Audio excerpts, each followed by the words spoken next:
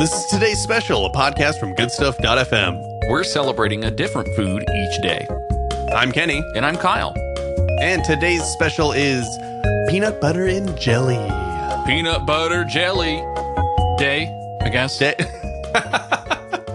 Well, yeah, you can sing that. You can sing that all day. I was going to say every day, but every year you can sing it on this day, April 2nd. I'm actually, lots of people like different types of peanut butter and jelly combinations on their peanut butter and jelly sandwich. Even the bread kind of makes a difference, I think. Yes. My pick is. Oh, wait. We're doing like a peanut butter and jelly draft, I guess, right?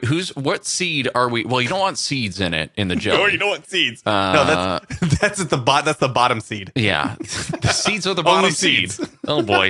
All right. So we're doing a peanut butter jelly draft. Let's go. It's time for peanut butter jelly draft day here at the Major League Peanut Butter League. And it's time for the worst team in the league to make their selection of the first jelly. Are you saying that I'm the worst team in the peanut butter jelly league? Well, I mean, that's who goes first, right? Oh, I don't. Now I don't want to go first. Now I don't want to have the best pick. All right, just choose one, please. Would you? Yeah. I'm gonna scrap the league. League has been disbanded. All teams are refunded money and picks. Well, see, now I'm gonna start my own offshoot league. The peanut jelly super league. I like peanut jelly. Yeah, there we go. That's PJ League. Ugh. All right, let's get back to what I was gonna say to you. Before you derailed the entire conversation, Kyle, so on my peanut butter and jelly sandwich, I like chunky peanut butter, yes, grape jelly, yes, and wheat bread. All right, like sliced wheat bread, like the cheapest wheat bread you can get. One tiny space there above Wonder Bread, like white bread, just that wheat bread that's basically white bread, but it's kind of not. Do you have a specific peanut butter brand that you like to use? I think Jif. Sorry, GIF. I mean, Jif. I mean, so chunky GIF is what you're saying. Yeah. All right. Let me tell you mine then. I like Adam's chunky peanut butter. That's the one you have to stir, right? Yes, it is. Yes, they actually. There's got to be a version of Adam's that you don't have to stir anymore. It's old fashioned peanut butter. It tastes like you made it from a machine at Whole Foods. And all the everything that the air that is in Whole Foods just makes it taste great. I've never actually done that. I've wanted to do it, but I've never actually done it before. Wait, also, is this peanut butter that I have to refrigerate? No. Okay, good. You want it to be? Is there any peanut butter that I have to refrigerate? No.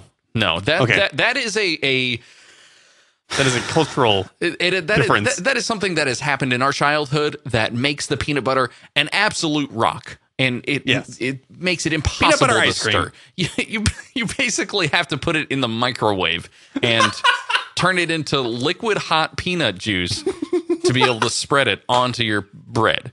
Never say the word peanut juice ever again. All right. And for my jelly or my jam, I don't know which one, but I would choose strawberry because yes, we did say it had seeds, and it's probably the last seed here. But it is superior in every single way to grape jelly. Okay. All right. Bread. I don't know. Now bread. See, I would go with something fancy like brioche or something now, but that's just because why not these days? I'm already in Whole Foods. I may as well just go down to the brioche aisle and choose my own bread. It comes out of the same machine, actually, right next to the peanuts. Just... It's a dough. Loaf. It's the loaf machine. Well, the loaf machine's something else. Anyway, Kyle, great. You have now concocted a $15 sandwich, while mine is probably like 50 cents. That is true. Peanut butter jelly is supposed to be sort of this like affordable thing. It is right. Quintessentially American. It's something that you would have in your lunch box. Your like Star Trek themed lunch box in elementary school. Kyle, have I got some facts for you then? Well, go ahead. All right.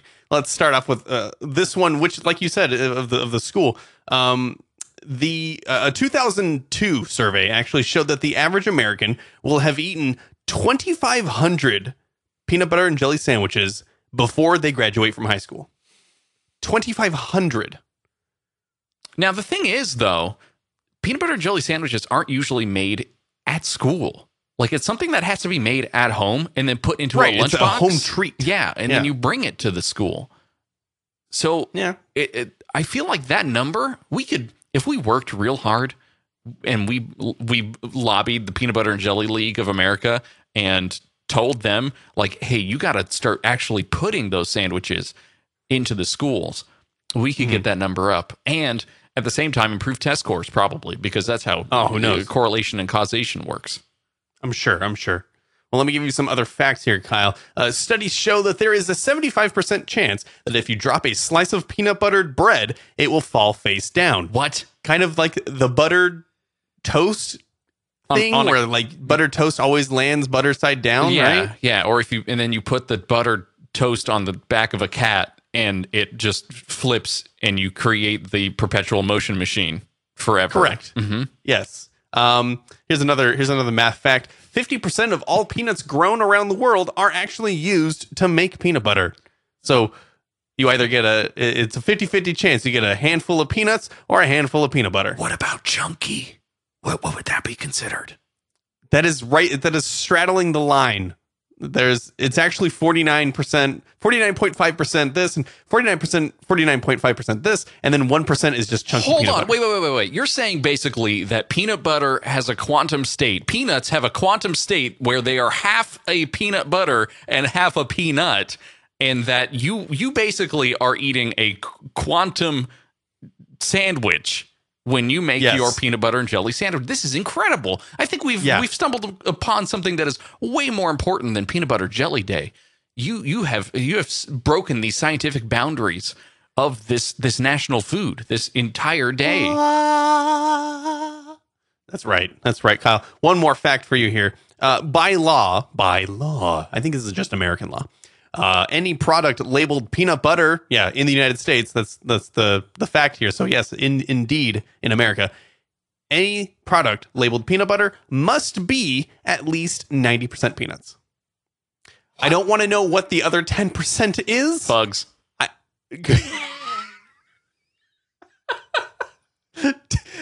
You're getting peanut bugs. I can't do it. Yeah. That one works. Oh, Kyle, don't say now. I'm going to open up a peanut butter jar. I'm going to be like, oh, this is great chunky peanut butter. Wait a second. I'm getting chunks of peanuts and chunks of crickets. What? Well, crickets aren't that bad. Crickets are eaten all over the world. And I think that would be an okay thing to add a little bit of but it's still moving. Well, they're alive. They're the ones who made the peanut butter for you. Is that where peanuts come from? Nope. Well, Kyle, and listeners, in that case, did we just make you want to build your own PB&J Probably not. And then list it on the March Madness of PB&J ingredients? I don't need to see that. Where's my peanut butter bracket?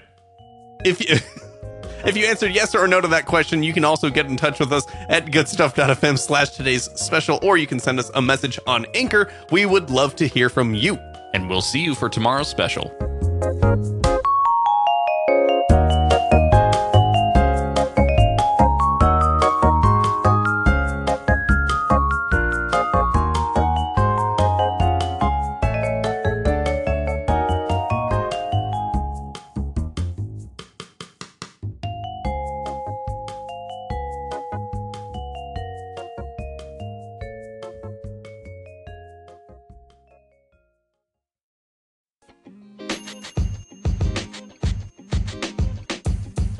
The podcast you just heard was recorded with Anchor. If you want to make your own, download the Android or iOS app completely free from anchor.fm/podcast. That's anchor.fm/podcast.